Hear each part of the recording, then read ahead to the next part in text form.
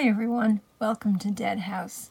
This is future Mandy, and before we get into this episode, because I'm going to be very hard on this book, I wanted to take a minute to talk about critiquing older media.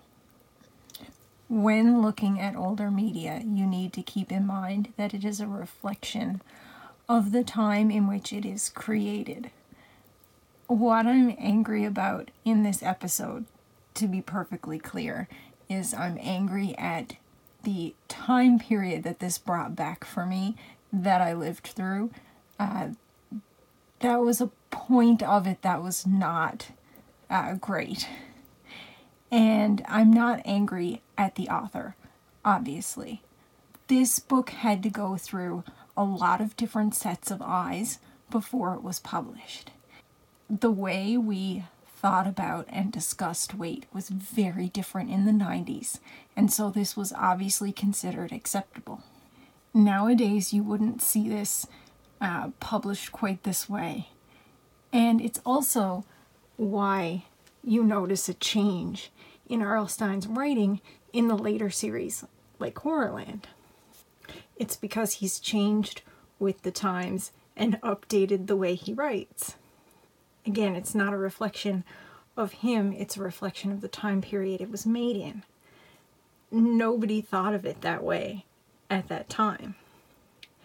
Thankfully, the way we discuss and think about weight has changed. Not enough, but it has changed. There's a reason why all of the original run hasn't been republished, and only certain books have been chosen as the best representations of that line to be republished as the Goosebumps classics. Some things are better left in the past. With that in mind, let's get into this episode. Okay, get my notes out. So I got notes on this bad boy.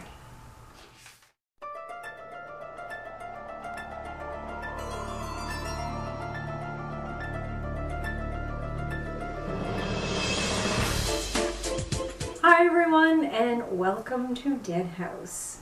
Today we are looking at Say Cheese and Die again.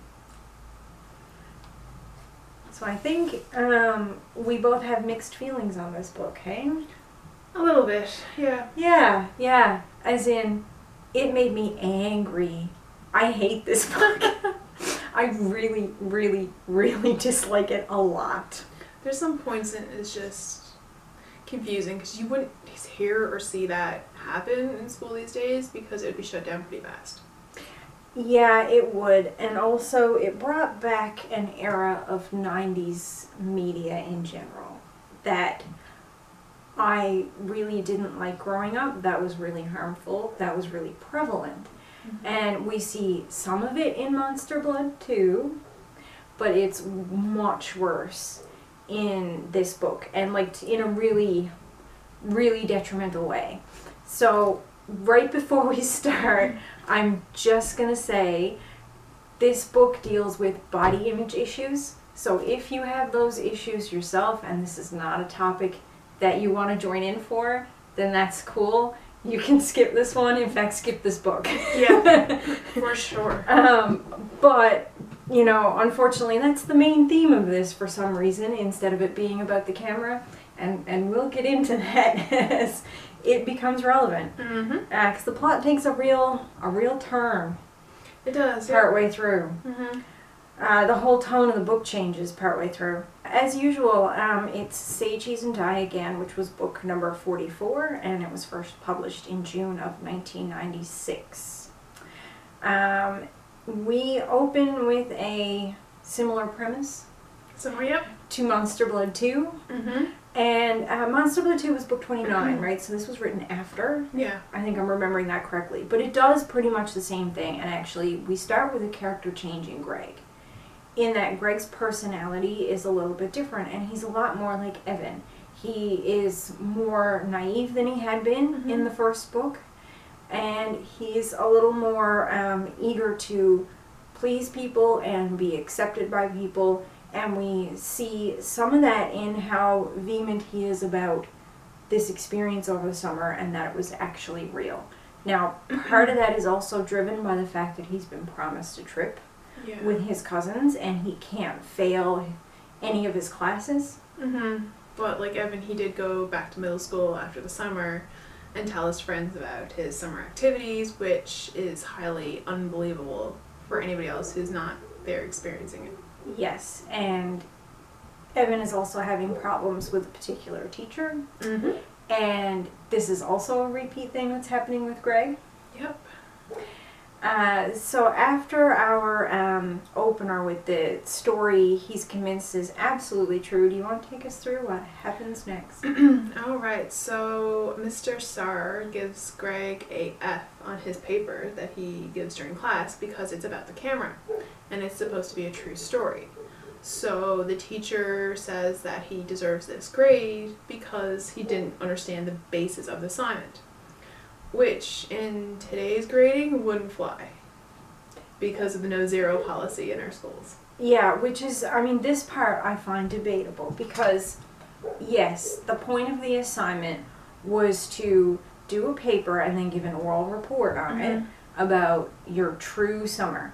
Yep. So basically, you're being graded on your written ability as well as your speaking ability and your ability to give like an oral presentation. In terms of giving a good presentation, he did that. It just wasn't a believable and therefore factual story. Right. It was definitely made up. Now, a lot of those elements of things he did with his friends over the summer were true. And, I mean, you could say, yeah, he stretched the truth about an evil camera because they were probably going around pretending it was an evil camera. If, you know, like if you're not inclined to believe in the supernatural or paranormal. Right. Which, I mean, likely. Yeah. In some cases, or well, now today you would dock grades for that rather than outright give a 0. Right, because the parents would be in an uproar and heaven forbid. But I mean, I don't necessarily disagree with Mr. Sauer's original rationale behind it because technically that wasn't the assignment. No, right. But this grade means a lot more to Greg than just being a grade because if he doesn't bring his grades up, he can't go on his summer vacation with his cousins, is it? Yeah, and he has to stay in Pitt's Landing, which is the worst. And all of his friends are going places, so he doesn't want to be there by himself to make it even worse. We also move on to Greg's brother, Terry, now working at Kramer's photo store. How convenient. I was going to say, they mention he's now working in a camera place, and I know it's probably a natural progression because Greg has always been very interested in cameras and was doing photography before he found his old camera. So, but then his hobby is never mentioned again. No, right. It was just like a filler. Yeah, but then, so it makes sense that maybe Terry would have the same leanings. Him being the older brother, maybe it was Terry that got Greg in the cameras in the first place. And maybe the ice cream store shut down because it's a seasonal business. Yeah, or maybe he just switched jobs from the ice cream store to the camera place when an opening came up. There's no backstory to this. It just happened. It just happened. And it's completely plot convenient, as we'll see later. Yes. So Greg goes to the Kaufman house to get the camera because he wants to prove to Mr. Sauer? Mr. Sauer, yeah. That the story is true, so what better way to show that than actually have the camera there and be like, hey, look, this is it. So, and show him just, because the idea was not to take any pictures, just to show him how weird the camera was so he would believe it was evil. Right. Kids' thoughts. So it turns out that the house had been demolished because new people bought the land and took down the house. Yeah. So Convenient.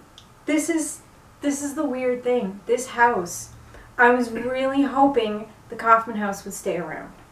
Oh yeah, I went into this chapter and I'm like, how are they going to do this? Because it was stolen at the end of the last book. Totally without ceremony. It's just gone. And I find that funny that they didn't even make a thing about him showing up in time to watch it being torn down as it was actively being torn down, and maybe he'd have to sneak in and get the camera from its hiding place before they finish demolishing it, and he has a close call. Or there's nothing. I expected there to be something like that more so than the fact that the house is just already gone because they made such a big deal about the house in the first book. In fact, the house in the first book, with all of its mysteries and secrets and bloodstains, was bordering on being a character in the story. Mhm. It very much bordered on the edge of Gothic tale without really being a Gothic tale. And to see it just gone without any sort of like ceremony, without any sort of struggle that you could Yeah. witness, was kind of weird that it was just gone. Yeah, so the kid who's around the site is John, and Greg finds John and asks him about the camera. And John lets him dig through the dumpster because, you know, that's normal. Yeah. Rusty nails, tetanus. It's also Right. normal that a young child can easily heave himself up into one of those giant industrial dumpsters that they use for clearing down places when they knock them down. When we were rebuilding the house, we had these dumpsters on our lot, and it was like 2 feet or more above my head. If I wanted to heave something in it, I had to hoist it up over my head and then toss up. Like, a Yeah. kid could not get into There's this. no way a kid is jumping up and easily getting into it and jumping down into it. No And way. then pulling aside like boards and gyprock and all the crap he's digging through, and then he finds the like dead raccoon, and Right? it's too ridiculous. But he does find the camera, which is good because, you know, the dead raccoon was guarding it. And it makes sense that he would find the camera. I mean, not in the sense that the bullies took it at the end of the last one. So somehow the bullies snuck it back into the house before Yeah. it got torn down. Right. Because there was So- no mention of any of that. There was no mention of what happened with the camera in the interim. So what we're left to assume is that the bullies started taking pictures, found out it was bad news, and very quickly Put it back. put it back where it came from and was like, we're having none of this. Yeah, that's what we can only assume. Because he does find it. And like I said, it would make sense it wouldn't be destroyed because you can't destroy it. Right. So it would make sense that it's not beaten up even though the entire house has been wrecked. Right. So, John wants his picture taken with the camera. Well, yeah, John... Well, they fight over it, didn't they? And it goes off. They by fight accident. over it and it goes off by Yeah. accident because John decides maybe it might be valuable because it was in an old house. And maybe he should ask his dad first and shouldn't just let this random kid have this old camera. Meanwhile, it was in a dumpster under a dead raccoon. Nobody would have even known it had No. existed if it weren't for Greg. And at first it seems good because like John's being friendly and he's being nice and he's like, yeah, I mean, it's in the garbage anyway, take it. And then he's like, well, maybe Hold I on. shouldn't let you have it in case it's worth something because this looks really old and really cool. Yeah, so John's picture showed him in pain, howling in pain. And minutes later, while John is going up to get his dad, he steps on a nail. Is it? Yeah, a large nail, and it gets driven right off his foot. Like, this is a childhood nightmare of mine. The amount of nails being driven into feet that you read about and hear about in the stories as a child, that is a horrible nightmare of mine, and it never happened. Here's the thing.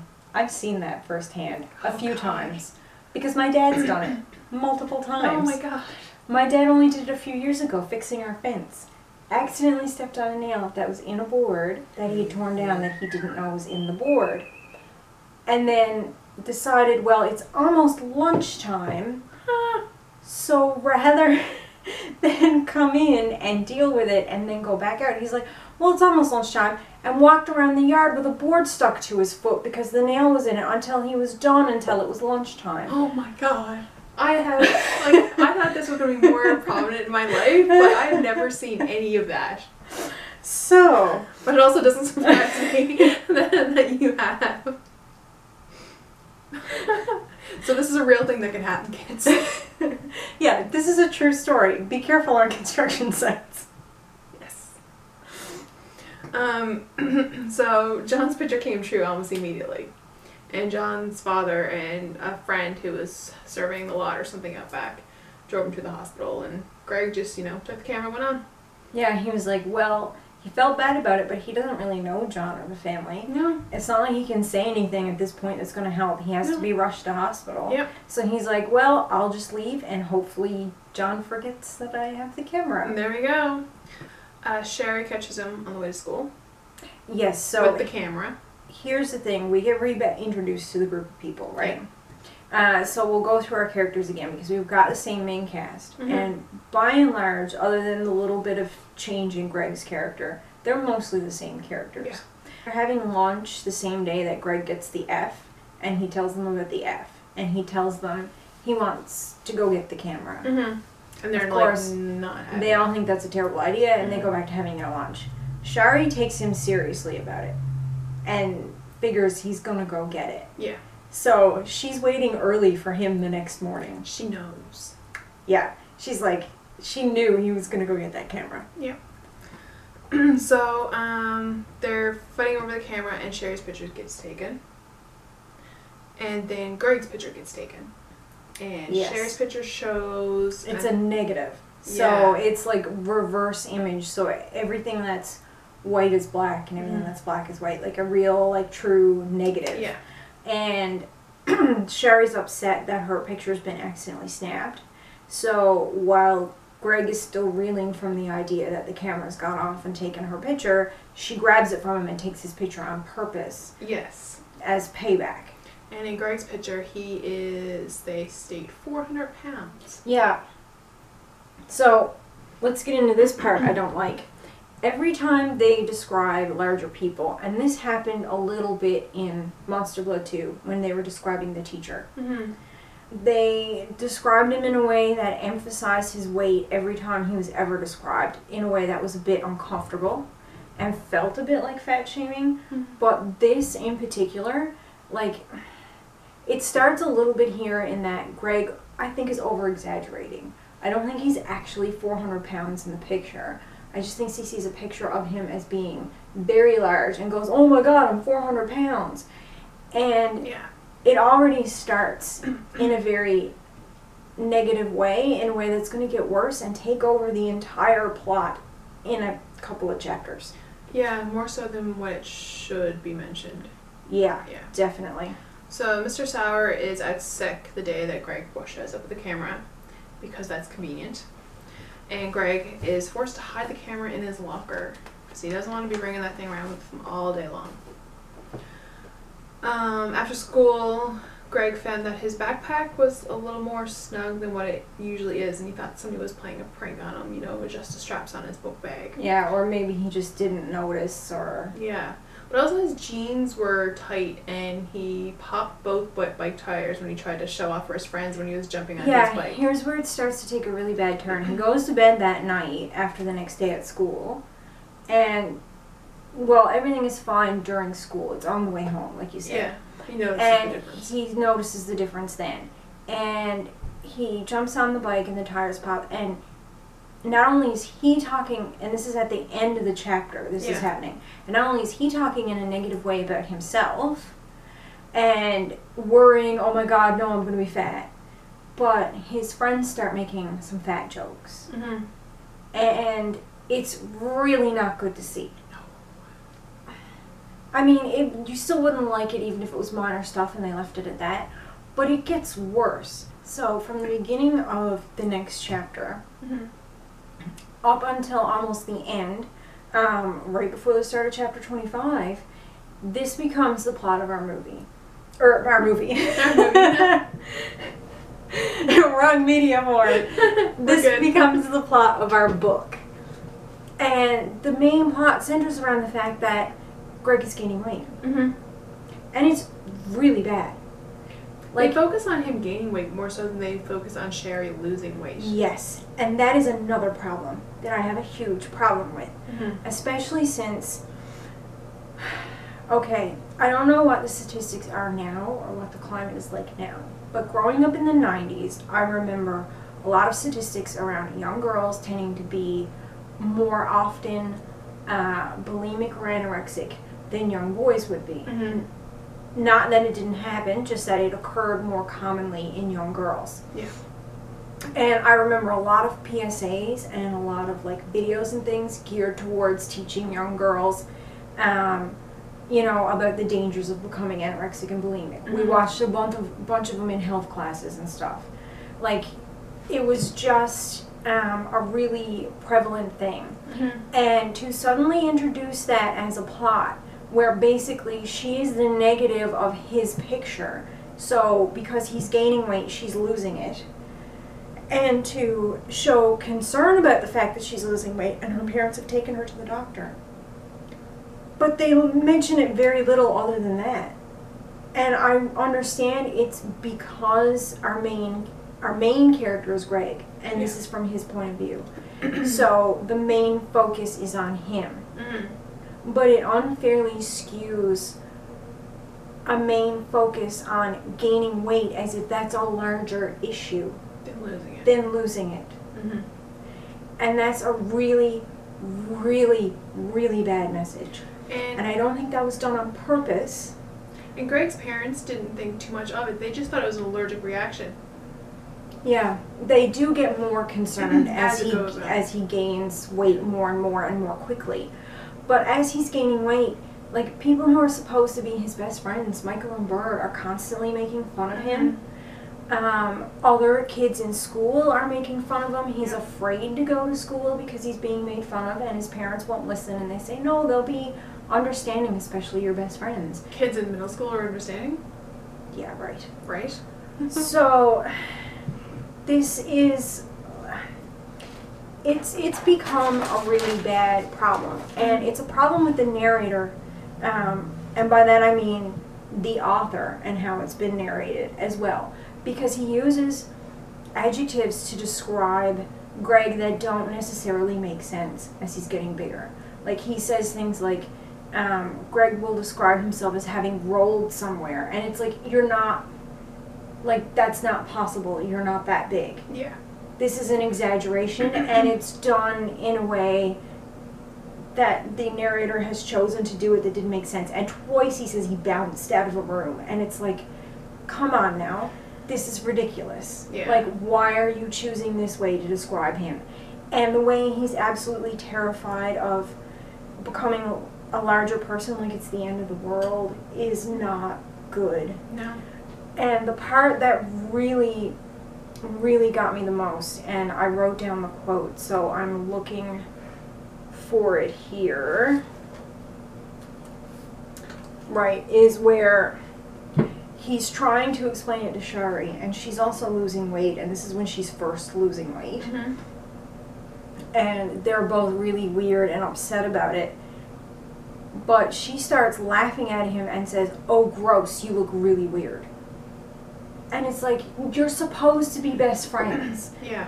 And on top of that, it feels like a commentary that's being made on people getting larger, and I really don't like it, and it's especially bad to teach to children. Mm-hmm. And even Mr. Sowers making fun of him in class too, like sending to the nurse and making fun of his size in class. Like, he's supposed to be the role model in class, and he's not putting this down. He's kind of gearing the students up. And that's where it's super upset me, because I understand they're trying to show a dynamic where maybe the teacher is not necessarily a good role model.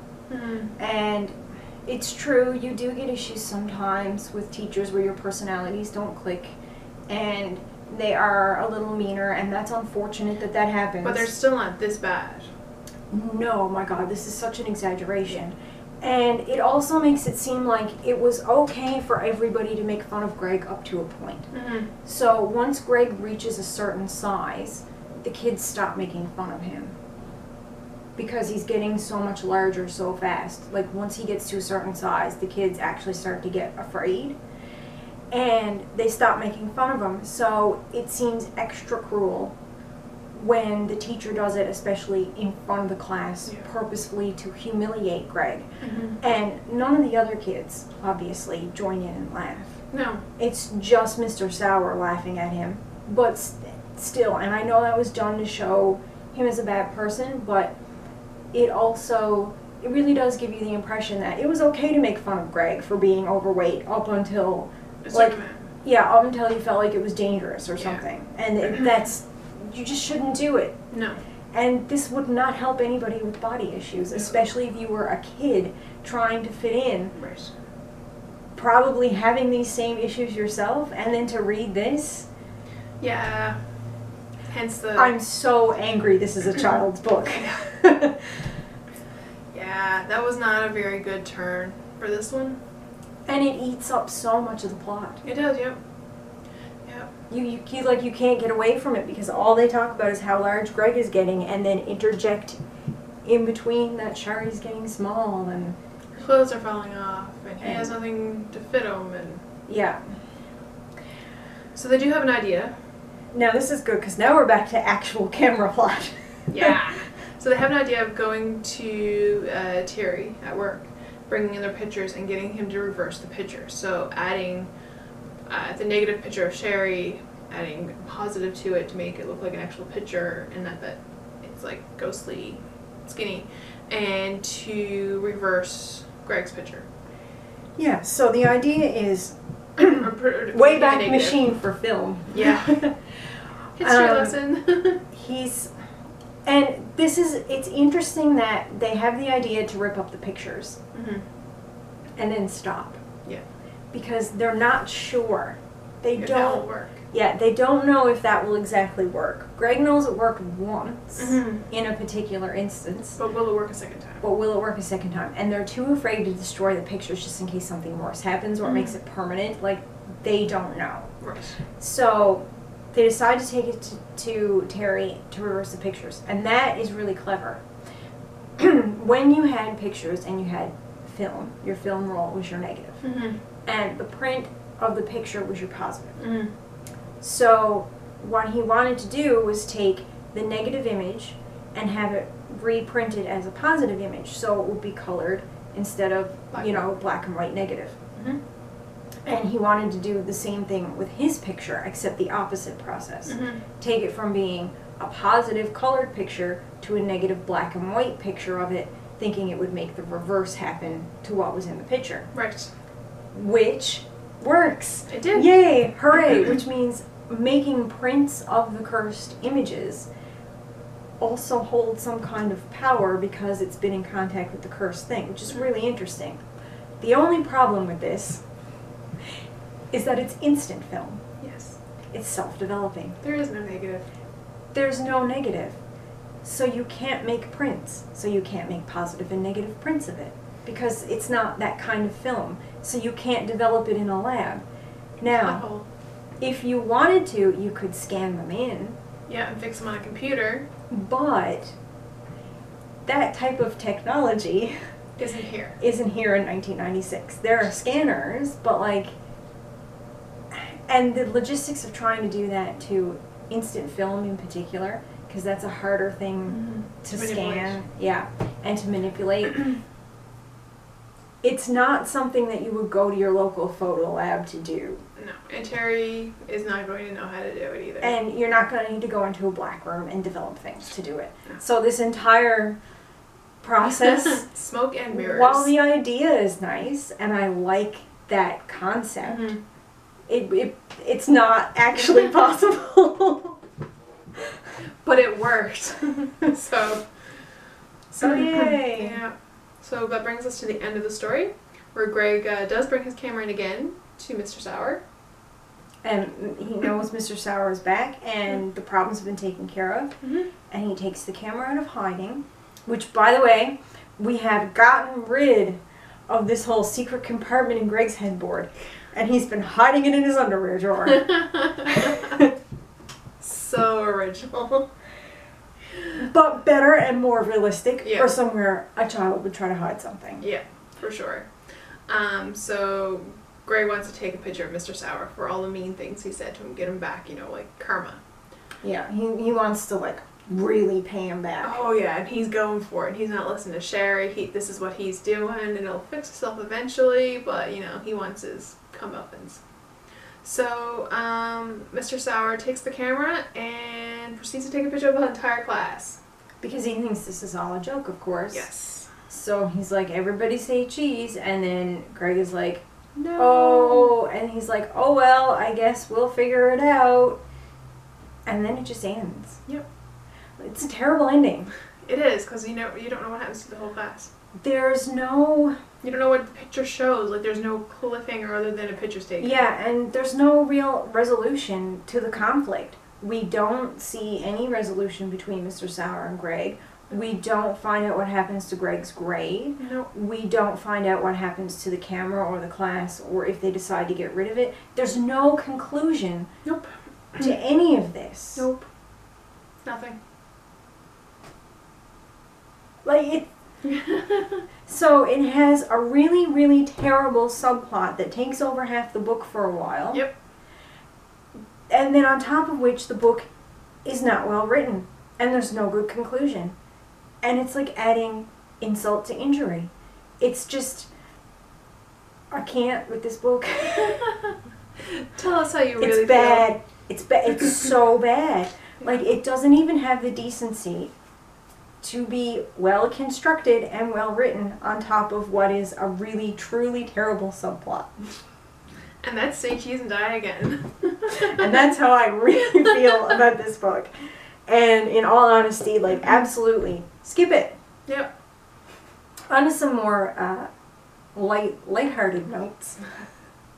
The interaction scene of them at the beginning in the cafeteria I thought was really nice. Mm-hmm. When you're seeing everybody like behave the way they behave as kids at the table, and it's describing them all eating and how they eat, which is like a very like kid thing because everybody has their certain specific ways they like to have certain foods.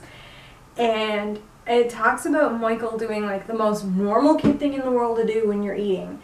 And Greg is like, oh man, Michael's so weird. While he's describing how Bird is eating his lunch, he's saying Michael's the weird one.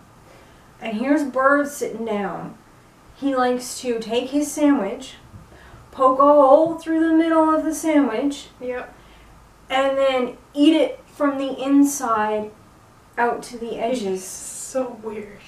It is the weirdest thing I have ever seen described. I don't know anybody who's ever eaten anything that way, ever. It is the strangest thing.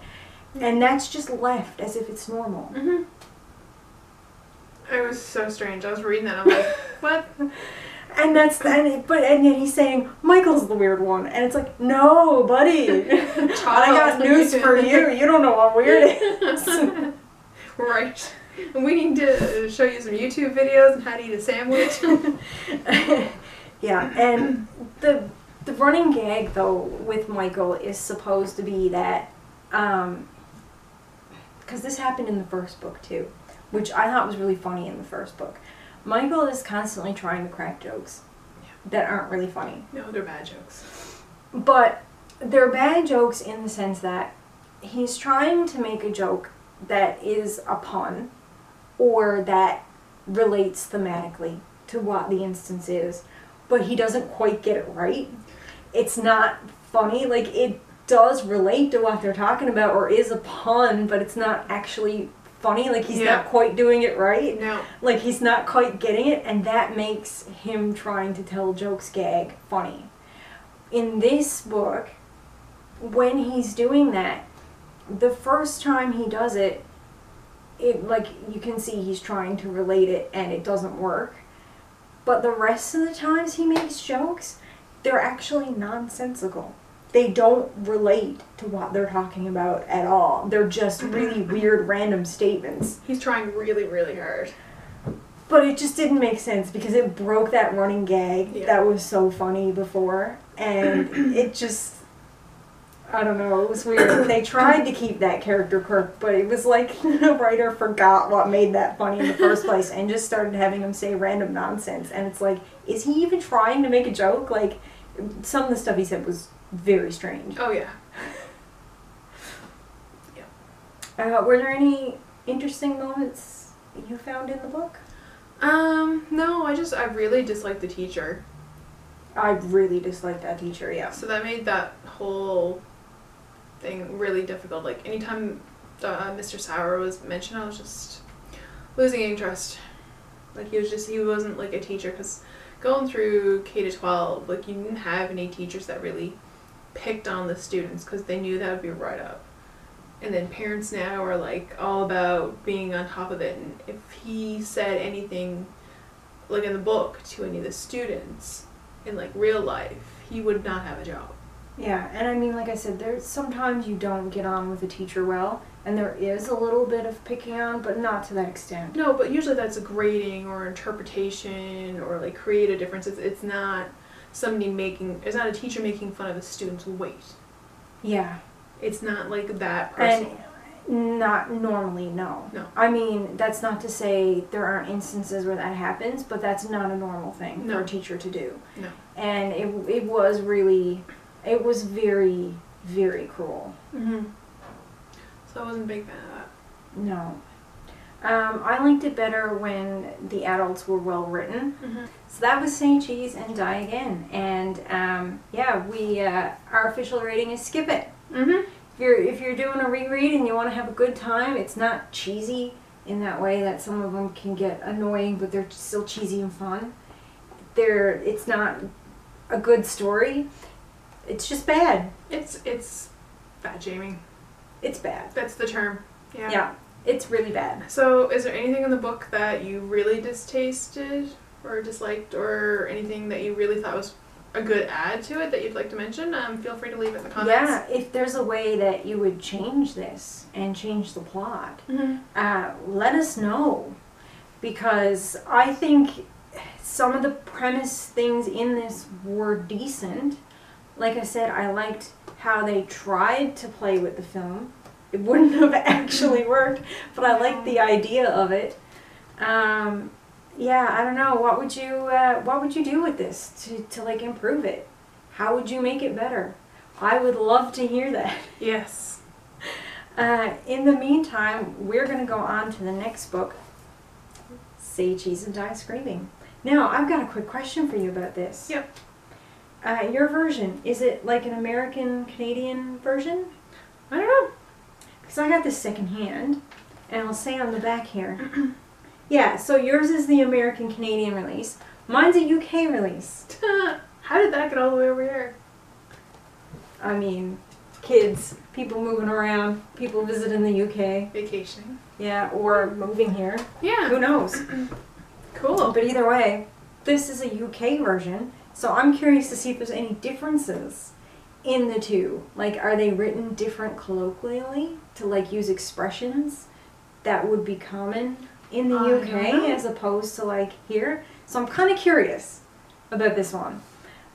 This will be our last book for the year. Mm-hmm. This one is going to come out on December 15th, Mm-hmm. and then we're going to take a break for the holidays. Mm-hmm. And we will be back on January 30th with the new one, which will be book 5. I think so. Yes, because the last one this is the Say Cheese and Die series, which was book 4. So book 5 will be our next book on January 30th after this one. So, for December 15th, A Picture Perfect Nightmare. Did you want to read the back? A picture's worth 1,000 screams. If it's taken with an evil camera that has a nasty vision of the future. Julie's future doesn't look pretty. And neither does anyone else's after they're caught in her lens. Things start looking up when Julie gets to Horrorland. Oh, we're not going that far though. No, we're not going to do the Horrorland. Because this is 3 books in one. Yes. So, like before, we're not going to do the add-on story, and we're not going to do the Horrorland story. Right. We're just going to do the main Say Cheese and Die plot. Which is like 84, 86 pages or so. Something like that. So it's not as long as some of the other books. It might be neat sometime at the end to read just the Horrorland parts and read them all together as one story like I think you're meant to. Because there's maps I noticed as well that you can fit together of the park. So you connect the different books together and it connects to different edges of the... Oh, okay. To make a map of Horrorland, which is kind of neat. That is very neat. I didn't even look that far. It might be nice to at some point read the Horrorland part and just see what the whole Horrorland story is since they're all connected. Yeah. But for now, we're just going to do the main plot. So join us again on December 15th. Mm-hmm. Where can we find you online? Oh, I am at coffee_with_Jen with 1 N. And you can find me online at A Glitter Macaroon with 1 T and 2 O's.